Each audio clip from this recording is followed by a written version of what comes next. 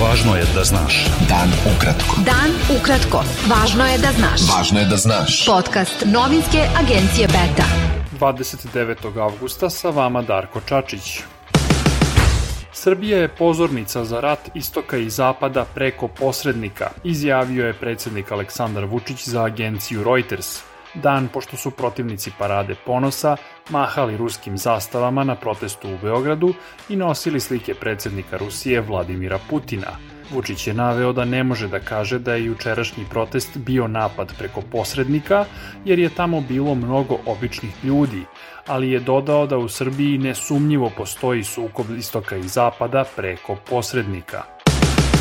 Evropska komisija je izrazila žaljenje što su vlasti Srbije najavile da će otkazati ili odložiti panevropsku LGBT manifestaciju Europride, navodeći da će pomno pratiti tu temu.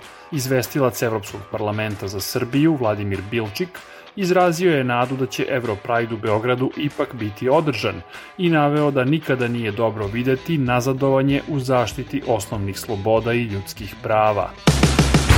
Premijerka Srbije Ana Brnabić izjavila je da država ne želi da uskrati ustavom garantovana prava bilo kome i da je najava otkazivanja Europride-a više molba organizatorima da odustanu od tog skupa nego što je naredba da ne šetaju.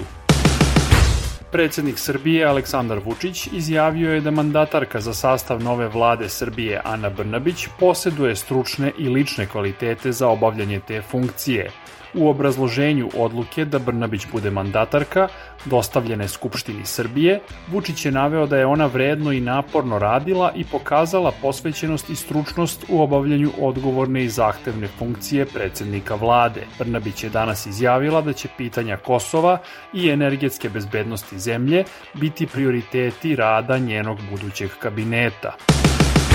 Direktor Kancelarije vlade Srbije za Kosovo i Metohiju Petar Petković izjavio je da prihvatanje kosovskih ličnih dokumenata od vlasti Srbije ne znači priznanje nezavisnosti Kosova i dodao da se to ne dovodi u pitanje.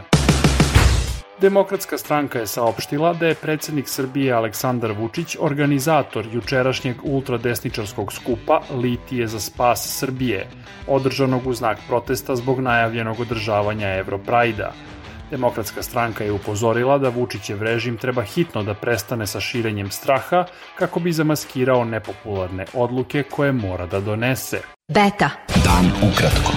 Budi u toku. Član predsjedništva Bosne i Hercegovine Željko Komšić ocenio je da je hrvatski predsjednik Zoran Milanović izjavom da bi optužnica Srbije protiv trojice hrvatskih generala mogla usložniti savezništvo Srba i Hrvata u Bosni i Hercegovini, još jednom pokazao da je istorijski plan o podeli Bosne i Hercegovine živ i da predstavlja aktuelnu političku strategiju. Nemački kancelar Olaf Scholz podržao je proširenje Evropske unije na Zapadni Balkan, ali i reformu Unije tako da ona zbog sve većih razlika među članicama postepeno pređe na većinsko odlučivanje u spoljnoj ili poreskoj politici. Scholz je rekao da bi u Evropsku uniju trebalo da uđu zemlje Zapadnog Balkana, Ukrajina, Moldavija i eventualno Gruzija. Curenje goriva, a zatim i problem sa motorom tokom završnih priprema za poletanje, naveli su američku agenciju NASA da odloži lansiranje moćne rakete ka mesecu, koja bi u orbitu oko njega ponela 3 probne lutke u kapsuli. Sledeći pokušaj lansiranja moguće najranije u petak. Bilo je to sve za danas. Sa vama je bio Darko Čačić, slušajte nas i sutra. Pratite nas na portalu beta.rs I društvenim mrežama. Važno je da znaš.